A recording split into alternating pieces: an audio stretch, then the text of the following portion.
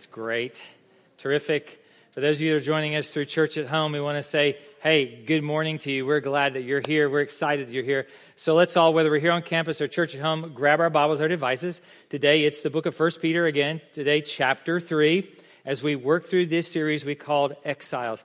I want to say that thank you for those of you that are returning to on-campus worship also. We're thrilled to see you. Some of you today for the first time. I've met you since our quarantine, our close down for COVID last year. So I want to say thank you. A special welcome to Cynthia Wilson. We call her Mima, and she is one of our more seasoned attenders. I can say that right and get by with that. And so Mima, I love you. I see you back there in your beautiful smile. So thank you for being here today, and we're so thankful for you. So let's get right into our study this morning as we talk about this thought of likewise. You say, Mark, that's a very strange topic to talk about. I know. Last week, Peter challenges us in some tough relationships of our lives. And so he challenges us in the area of, first, that of how we deal with those that have authority over us and how we deal with our government and leadership. And so what he says through this process is that we are to respond to leadership in a place of honor and respect. And that is that we simply do that all in the light of who is ultimately in control, and that is God is ultimately in control of all things in this world. All life is lived through His hands. So we understand that we respond through that of understanding God is ultimate authority. He has placed people in authority over us and respond. But that doesn't mean that we don't have a voice when it comes to injustice. It doesn't. It doesn't mean that we have to sit back on our hands and just simply allow people to be unfairly treated in our culture, that we have that ability to speak up with respect. And then he talks about that of those that are treated, or those relationships when we are treated unfairly and unjustly. How do we respond? Because our response does matter. That's the big deal right here in the book of Peter, that our response does matter. So he says, in those moments in your life when you are treated unfairly and unjustly, that you respond through that of honoring everyone. You respond through that of loving the brotherhood, fearing God. You have this respect for God because God is in control of all things. And you honor the emperor is what he told us last week. So this is a powerful thing about how we respond to those things. But today, he's going to talk to us. We have locked the doors. We will not allow you out of this room, okay? No, I'm just kidding. That we're going to respond we're going to talk to you about how you respond to your imperfect spouse. I heard one person excited. Woo! Yes! Their husband, I feel really bad for him right now. Yes, right? How do you respond to it? And I realize I'm in a mixed room. I understand that. Male, female, I got that one, right? But I understand I'm in a room where those of you that are single, married, there's some that are divorced and some that want to be divorced. And I realize that, right? And so I understand that there's a lot of feelings when we talk about this today. Here's what I would caution you to do as we begin to move into this study together is simply open your hearts and minds. Open your hearts and minds. Put your pre-prescribed ideas to the side. Open your hearts and minds and allow the Holy Spirit to speak to you today about this relationship. So here's what Peter says in 1 Peter chapter 3, verse 1. I'm going to read these 7 verses up front. Get them out. Okay, so here they are. Likewise, wives, be subject to your own husbands. I pause for the heir to return to the room, okay? Yes, okay, here it is. So that even if some do not obey the word, they may be won without a word by the conduct of their wives. When they see your respectful and pure conduct, do not let your adorning be external, the braiding of hair and the putting on of gold jewelry or the clothing you wear, but let your adorning be the hidden person of the heart with the imperishable beauty of a gentle and quiet spirit, which in God's sight is very precious. For this is how the holy women who hoped in God used to adorn themselves, by submitting to their own husbands. As Sarah obeyed Abraham, calling him Lord. I pause for a moment for the heir to come back in the room. Men, do not use that scripture. It is extremely dangerous for you unless you really know what it means, okay? Understand that. And you are her children if you do good and do not fear anything that is frightening. Likewise, husbands, live with your wives in an understanding way. Peter redeems himself. showing honor to the woman as the weaker vessel, a moment to allow air to come back in the room, okay? Yes, since they are heirs with you of the grace of life, so that your prayers may not be hindered. Likewise. He's saying to us that, of all the things I've said to you in chapter 2, I want to continue in this thought about how you approach life. How you deal with those moments in your life when you are treated unfairly and unjustly. What do you do? How do you respond? And then the great cost at your response is what he says. So here's what he says in 1 Peter chapter 2, verse 21. For to this you have been called, is what he says. For to this you have been called, because Christ also suffered for you, leaving you an example, so that you might follow in his steps. He committed no sin, neither was deceit found in his mouth. When he was reviled, he did not revile in return. And when he suffered, he did not threaten, but continued entrusting himself to him who judges justly. He himself bore our sins in his body on the tree, that we might die to sin and live to righteousness. By his wounds you have been healed. For to this you have been called, he said. So Mark, what are you doing? Are you equating marriage to crucifixion? And somebody thinks, well, it's close. No, that's not what he's talking about. That's not it at all. It's how Christ conducts himself when he suffers. It's how he responds when he is unjustly treated, is the point here. Because in our relationships as imperfect, sinful creatures, that there is going to be frustration in our marriages. There is going to be those moments when we do not agree on things. There's going to be those moments when we will treat each other unjustly and unfairly. It's going to happen because anytime you put two sinners in close proximity to one another, something is going to go down, right? Isn't that true? Yes, it is going to happen. So this is why Peter writes these words to you and I. But the greater point here in this text that we just read is how Jesus responds to those moments. That's it. It's how he responds to those moments in his life. And when I begin to look at this, what I realize is this. He's extremely patient in those moments of this redemptive work in our lives. He trusts God who judges justly, that God is ultimately in control of all things. And so he knows that. He continues to show good and do good when goodness is not shown to him, is what he does. And through his wounds, the world was healed. And that means that even through these moments of my life, even through these moments when I feel like that I am being treated unjustly, that God even uses those moments for the gospel to be made known in the lives of others, for Christ to be known through my life, even when I'm struggling. So how do we navigate this relationship with an imperfect spouse? Well, I think first of all, we have to understand a couple of things. One, who is Paul writing to? And two, what is Paul assuming about the audience that he's writing to? First of all, he's writing to these Christians that are scattered all over these provinces of Rome, and they're scattered in these small pockets. So they're surrounded by unbelievers is what they are. So their culture is many times hostile to their faith, and it's hostile to their relationship and to their marriages. It is. So that's who he's writing to. And so he's saying to them, simply, it is important how you respond in those moments as believers. He's responding. I think he's also assuming that many of the couples that he's writing to, that these are women that are married to non-Christian men. And we know historically that many of the marriages in that time were simply arranged marriages, so that's very possible. And many times that conversion was a later experience in some of the women's life, and the man was not converted, so that's where they are. But I think for some also it's where the woman finds herself filling the role in the vacuum of a man being a spiritual leader in the home.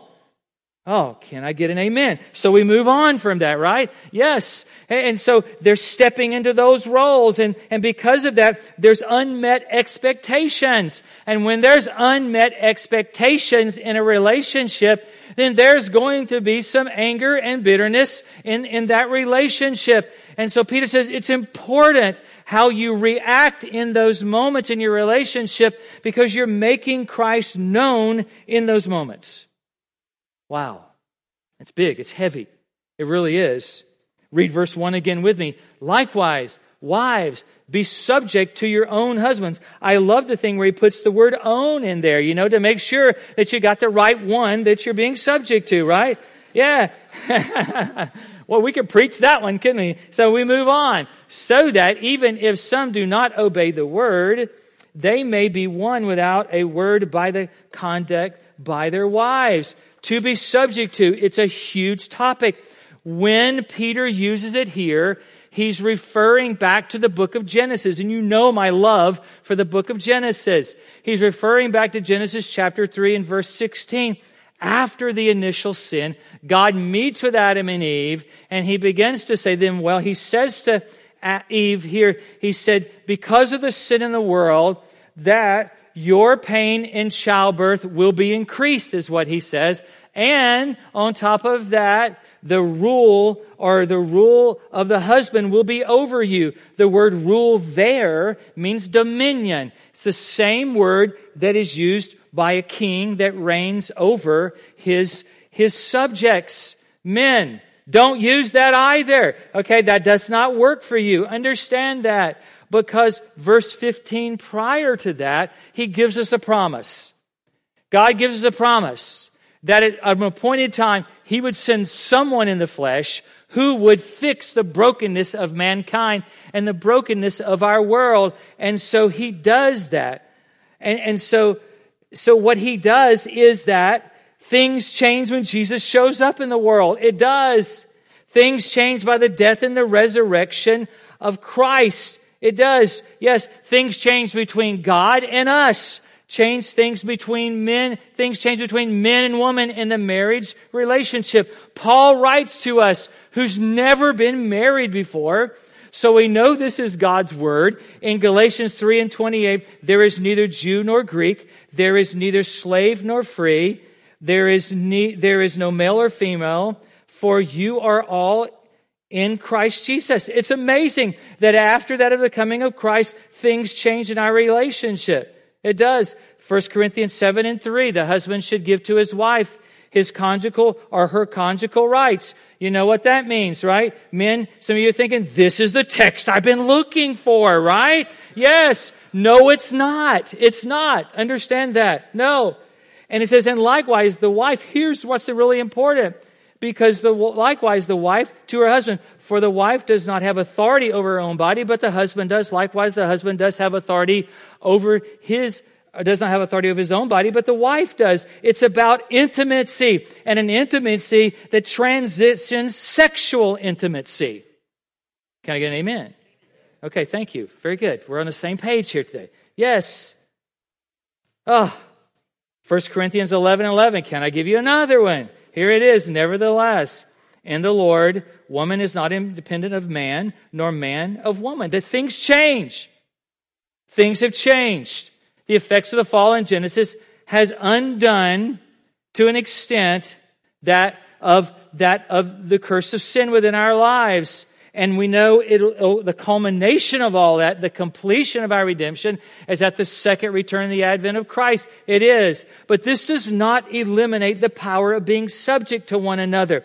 In fact, it enhances it exponentially how you and I become subject to one another. Why? Because we now willfully become subject to one another through honor and respect and the fear of God that judges us justly by our behavior. Because we are free. We are now free to submit to one another through Christ. And I love that. That we submit to one another through Christ. Yes. So when I look at this, what do I do with this freedom? That God has given me this freedom in redemption, so what do I do with this when it comes to my relationship with my wife? Listen, it's a strategy for making my faith known is what it is. He said in that first verse that they are one without a word. And what I realize is that people are not one to Christ by words alone. It's not. Peter has always focused from the very beginning of our study on our behavior. It's how we act in this life. It's how you and I respond to those moments in our life that are tough, those unfair and unjust moments of my life. And what I realize is this: I cannot emulate the behavior of the world and expect Christ to be known through my life. It's how I live. And it's how I live in subjection to Christ. And from that subjection of Christ being the total authority of my life, that I subject my life to my wife in this relationship, and she does the same with me. A Christ-like life is marked by submission. It is. Now, I say something to you for a moment, and you have to hear this before we go any further. When I say submission and subjection, they're not absolute. Understand that. That you don't submit or subject yourself in anything that would go against a command of God. And that's important for you to understand that. And then secondly is this, that this is not about you remaining in an abusive relationship. It's not. That if you are living in an abusive relationship today, then here is the thing you should do. Go to a safe place. Talk to one of our staff members before you leave today. Call an abuse hotline. Let us help you to get you to a safe place in your life, because it's not Christ-like for you to remain in an abusive environment. And I want you to understand that. That's okay. That's okay. Because I think that if we listen and read this without understanding that, then we have read into something that's not here in the heart of Peter, in the heart of God for you and I to understand.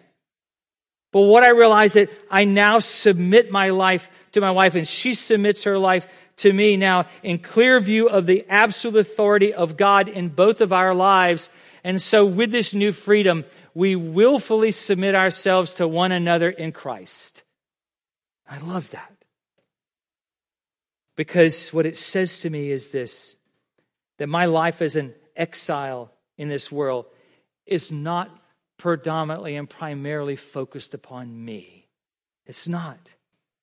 It's not about me being fulfilled by trying to be happy all the time or make myself happy or doing things that make me happy. That's not it at all. No, it's not about what I call mystic Christianity, which we see all over social media today about, oh, you're enough within yourself, and all you got to do is just find that self within inside of you, and it fulfills you. And what I realize is this, that I am never enough in my life without Christ within me, that Christ is the only one that makes me enough. He's the only one that makes me enough. That I can never find that within myself. So he gives us this model toward fulfillment in 1 Peter. And here's what he says. In 1 Peter chapter 2 and verse 23, because remember the word likewise, so these are all connected. When he was reviled, he did not revile in return. And when he suffered, he did not threaten, but continued to entrusting himself to him who judges justly. That what I realize that the liberation that I desire for my life and the freedom that I desire for my life comes from this mighty giving up power that God has given me. That I subject myself to my mate, to my spouse, and I don't view that as simply bondage within my life, but it's truly the path of freedom. It's the path to freedom for me as a believer.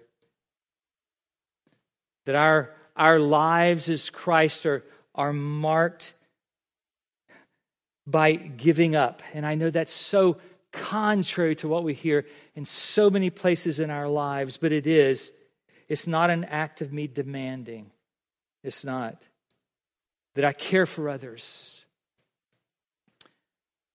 It's how I treat my brother. It's how I love people around me. It's how I respond to my wife when I feel like that, maybe I'm being unjustly treated, or she responds to me when she feels the same for me. It's that response that makes Christ known. It doesn't mean that I can't be honest. We talked about this last week. Go back and listen to last week if you want. That we have a voice against injustice. Yes, that we can do that. But we always speak those words in honor, and we speak those words in respect, and we speak those things in love, and we speak those things in light of an understanding it is God who judges all of us justly in this world according to our works.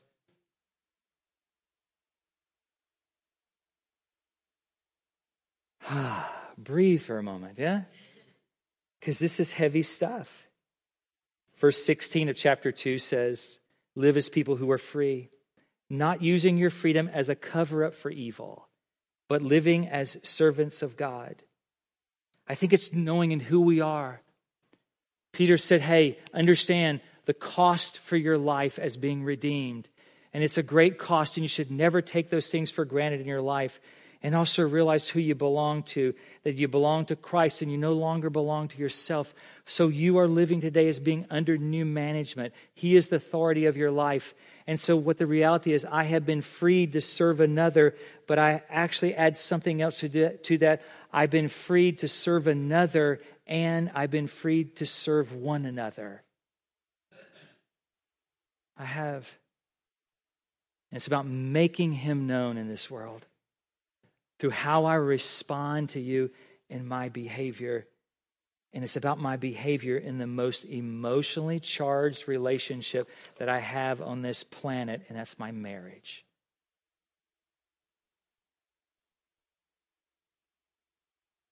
So I realize that this text seems like a minefield, right?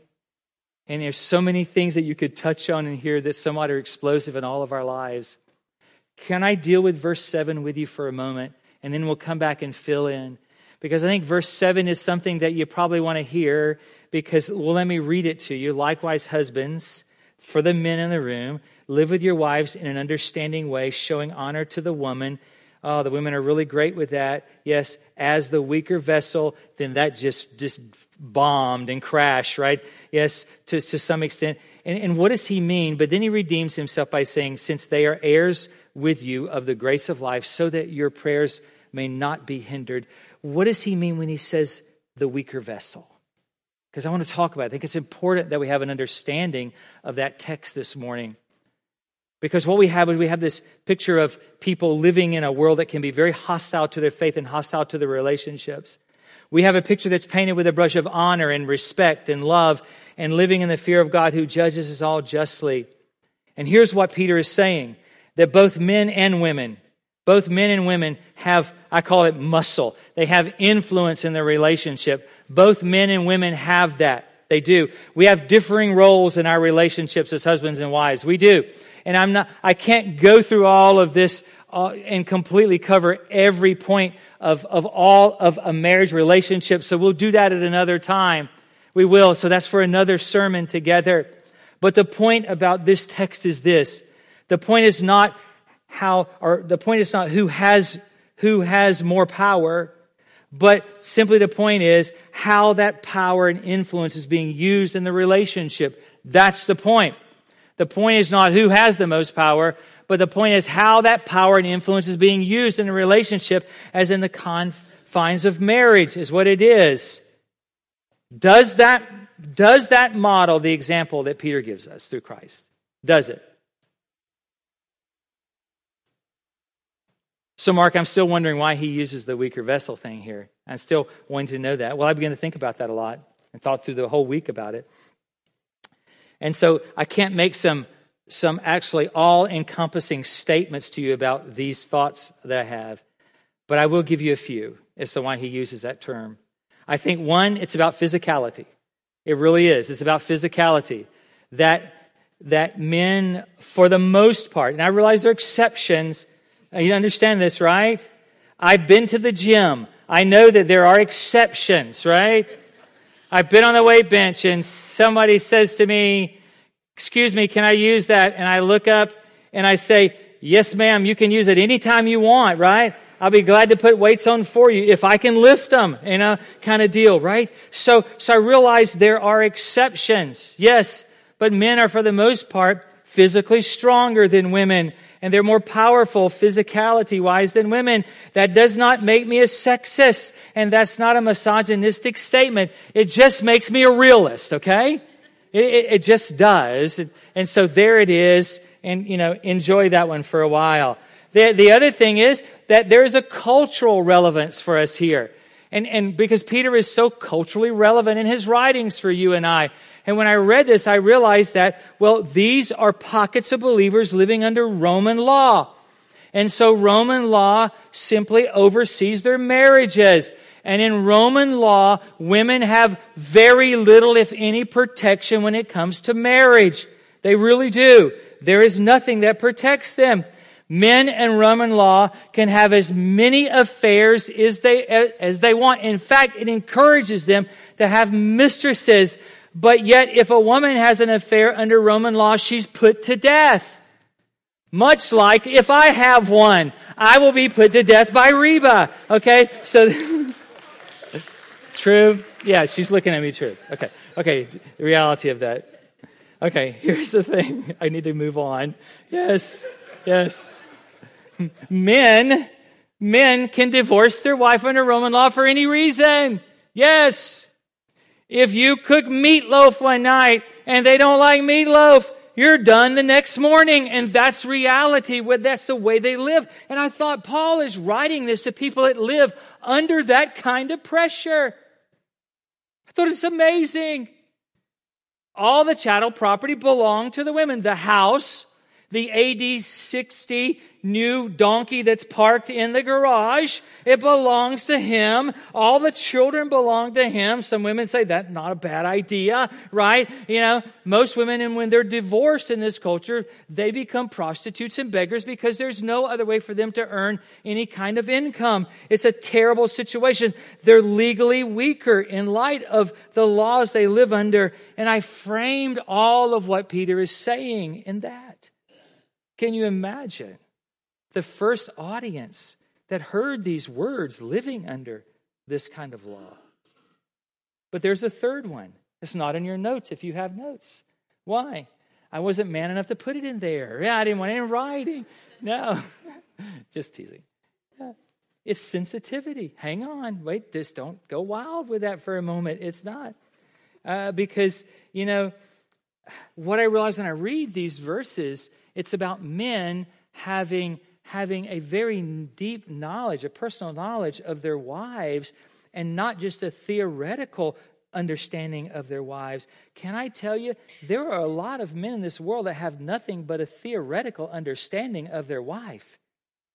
And I tell you, that's a sad thing, that your relationship has not grown beyond that. I encourage you to go to a seminar, to read a book, to get into something that grows your relationship so you really know that person that you're spending your life with. That is absolutely important. And what I realize as I know my wife so well now for 42 years, that women are more emotionally sensitive than men. Now, don't go sideways with the word emotionally for me for a moment, okay? Because what I realize about my wife in that area is that she is more compassionate than I am. Not passionate, maybe I am, no, anyway, but she is more compassionate than I am, right? True. Yes, when my boys were hurt when they were little, and they were hurt, they would come in the house and they're standing there and there's a puddle of blood on the floor. What do I say? Any bones sticking out the leg? No bones, dead. Fine. Is your breathing restricted? No, my breathing's not restricted. Well, get outside and play. You're all good. Everything is fine. Mom's like, no, they have to have some stitches. They have to be taken to the hospital, kind of thing. So what I realized is that, no, there's a great, and then when I understand my wife, man, she is so much more spiritually sensitive than I am. She is. Boy, she sees into the hearts and the lives of people when I don't see them. And I've learned from making some huge mistakes in this life by not listening to that insight and that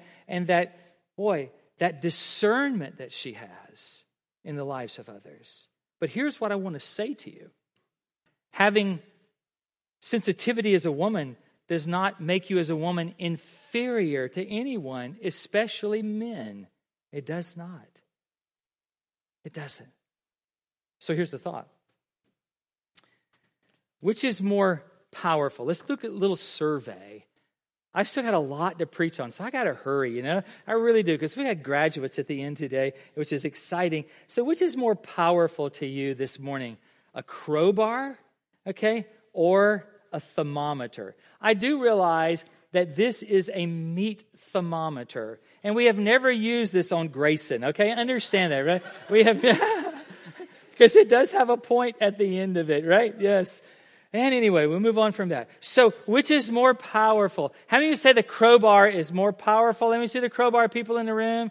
Okay, that's good. Let me see. How many would say the thermometer is more powerful in the room? Very good point. Here's the point. Here's the thought. When it comes to the issue of sensitivity, which is more powerful? The thermometer. Why? Because the thermometer is the device that can determine how sick you are. The thermometer is the device that can say what your temperature is that could save your life, correct? Yes. I mean, can you imagine that you have kids at home, and maybe you have a 2-level house and the kids are upstairs. It's a school morning and you're downstairs getting everything ready, and all of a sudden you hear from upstairs, "Ma, can't go to school today. I have a fever." And then Ma says, "Okay, honey, no worries. Let me come. I'll check on you in a moment. Let me go get the crowbar," right? Yes. And all of a sudden you hear from upstairs, "Ma, I've been healed. Jesus is in the room. Everything is good. Don't come," right? Yes. What I realize that God has wired us so differently as men and women. Yes, we are, and that's a wonderful thing. But these differences doesn't make you as a woman inferior, because Peter says that we are heirs of the grace of life. We are. Absolutely. That men and women, what he's saying is whatever power and whatever authority that you bring into the relationship, it should never be used outside the confines of honor and respect and love and the fear of God, who judges us all accordingly to our actions. Wow. That's huge. That's huge for all of us in this room. Look at verse 2. When they see your respectful and pure conduct, do not let your adorning be external, the braiding of hair and the putting on of gold jewelry or the clothing you wear, but let your adorning be the hidden person of the heart, the imperishable beauty of a gentle and quiet spirit, which in God's sight is very precious. For this is how the holy women who hoped in God used to adorn themselves, by submitting to their own husbands, as Sarah obeyed Abraham, calling him Lord, lowercase l, that she followed him. And you are her children, Peter says, if you do good and do not fear anything that is frightening. The hidden place of your heart. Wow. Peter is writing to a culture that is extremely outwardly driven. They're outwardly beauty driven as a culture that they're living in. So, yes, it is true. So it's not, but he's not suggesting that you can only dress like you're a character from Little House on the Prairie and that's it, right? That's not what he's saying, okay? And I know that dates me. If you don't know what that is, Google it, okay? I understand. But this is, yes. But our lives as Christians characterize what he says here, purity and reverence. Purity has to do with sexuality. Every bit of it has to do, yes, with sexuality. Reverence has to do with how we see God as God being in control. He is the foremost authority of our life. And from that comes my desire to follow him and to keep his commandments. And I don't keep those things out of fear, but now I keep them out of love, because that's one of the things that the redemptive work of Christ on the cross changed in this world. Not just our relationships, but the fuel for my obedience in my life. And then Peter takes a moment to condemn vanity. Vanity at the expense of caring and submitting to one another. For here's what he says. Outward beauty is secondary to the beauty of character in your life. That outward beauty is secondary to the beauty of character in your life. Oh, you know what frightens me in our culture? A lot of things, right? What frightens me is how young girls are so influenced by our culture to where their values and their worth and what they perceive as power comes from their outward beauty. That we're kind of taught in our culture that a woman with great outward beauty physically, she'll have the power to get whatever she wants in society and culture. And what Peter says is, no, stop. Stop a minute. You may live in that culture, but you're not of this culture. That you are exiles. Understand that. So stop. because it's not about what the world values, because what God values is important, and that should look very different than what the world values in the culture that you live in. So what is valuable to God? Verse 4. But let your adorning be the hidden person of the heart with the imperishable beauty, that other beauties will fade away, but the imperishable beauty of a gentle and a quiet spirit, which in God's sight is very precious. So, Mark, I'm confused. So what are you saying? I have to be that quiet little woman who fades into the background and she never opens her mouth unless she's spoken to and allows everyone to run them over? And can I tell you, that's a huge no. That's a huge no. Peter is not talking about you being an introvert or an extrovert. It's not that at all. It's not what he's saying.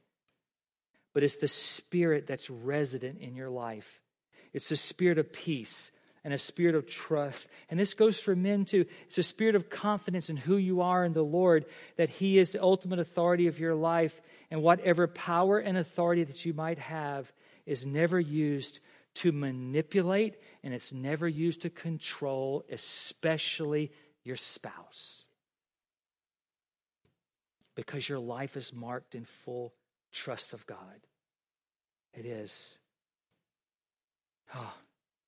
That I should live my life, and you should live your life as a woman, that you should live your life much more concerned about what God thinks of you than what you can get for yourself. It's true. It's true. That how you are Christ-like is much more important than your Versace purse. It really is. And I don't know what a Versace purse is. I looked it up online. I looked up most expensive purses, and that's what it told me, so that I use that. Yes. If you have one, wonderful. Great.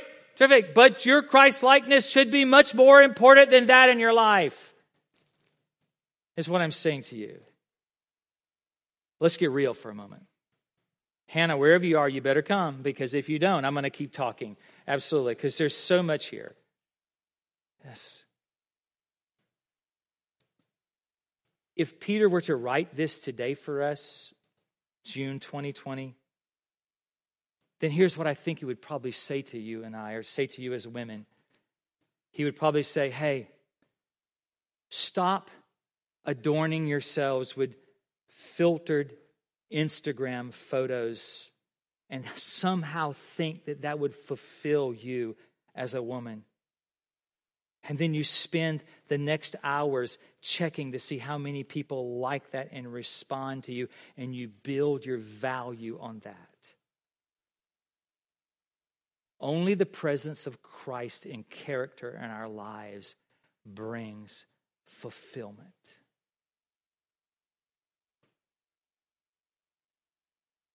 So I will say this to those of you in the room this morning that are single, specifically to all the single women in the room today. I would say this to you. If you're dating a guy, or you're looking for a guy, all right? And he has not fallen in love with your character, then you do not need him in your life.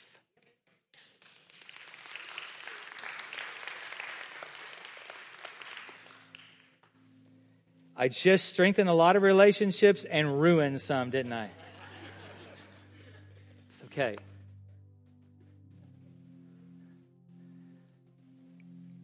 So I finish with this today. Why does Peter reference Sarah as he kind of draws all this together for you and I?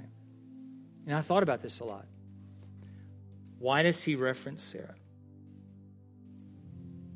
And I wrote in my journal this week, because she is married to a very imperfect man by the name of Abraham. That's why I thought, that's a good reason. And I began to think about that. He lies about who she is to not just one king, but multiple kings, right? And tells them that she is his sister and not his wife because he's afraid. Yeah. As a woman, have you ever been desiring for your spouse to step up for you in a situation and they folded? You know how that feels? That's Sarah. That's her. And when I read this, I thought, she honors and she respects and she loves him, all in the fear of God. She commits him and herself to God. She follows his lead. And the end result, Peter says, that she does not fear anything that's frightening, because her trust and confidence is in God. And from that comes her honor and respect and love for her husband, even when he folds under pressure.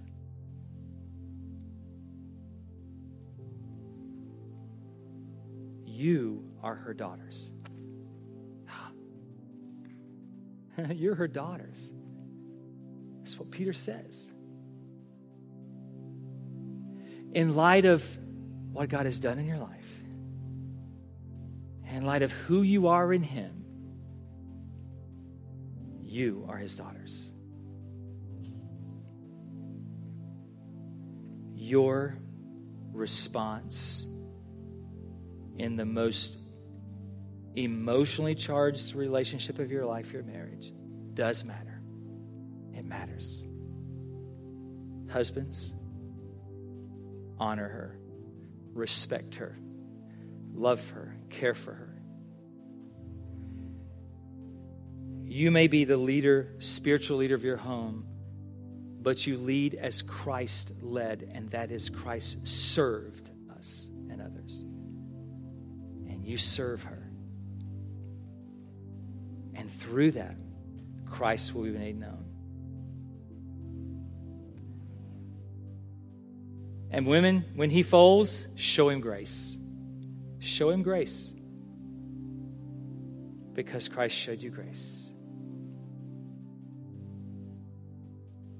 And men, when there are unmet expectations, you show grace and love.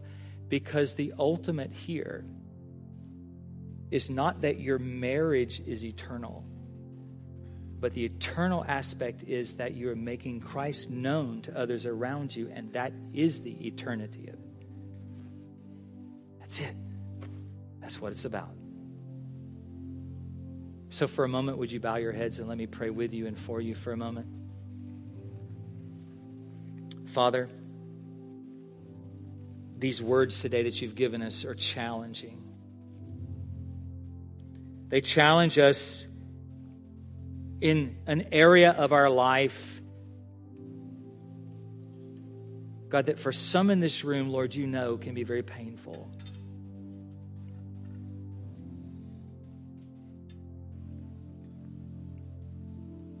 And God, for some in this room,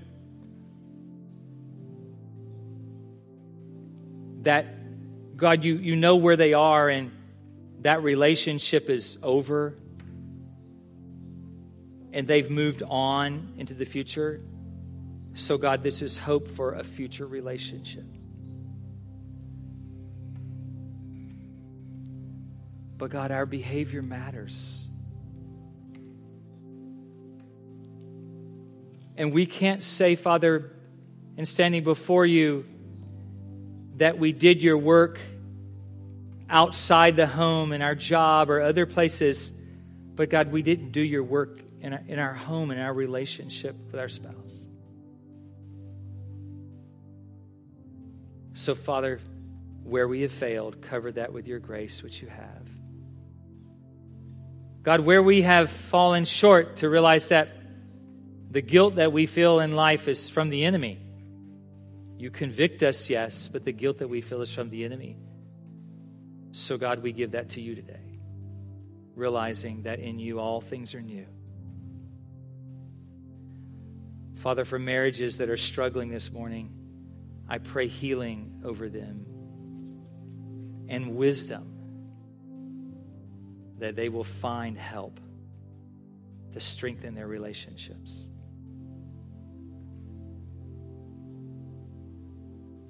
For Father, we realize that bitterness and anger never heal anything, but only grace and love.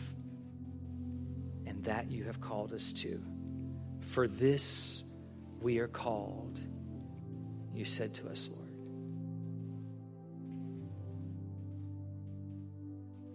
So, Father, work in our relationships this morning. Today we send notice to the enemy of our life and our relationships that we stand in you, God. We stand in you. And in you, we take authority over him that would tend to bring division among us. And God, we pray for grace and forgiveness and love to cover every person in this room today. And Father, we give you thanks. In your name we pray.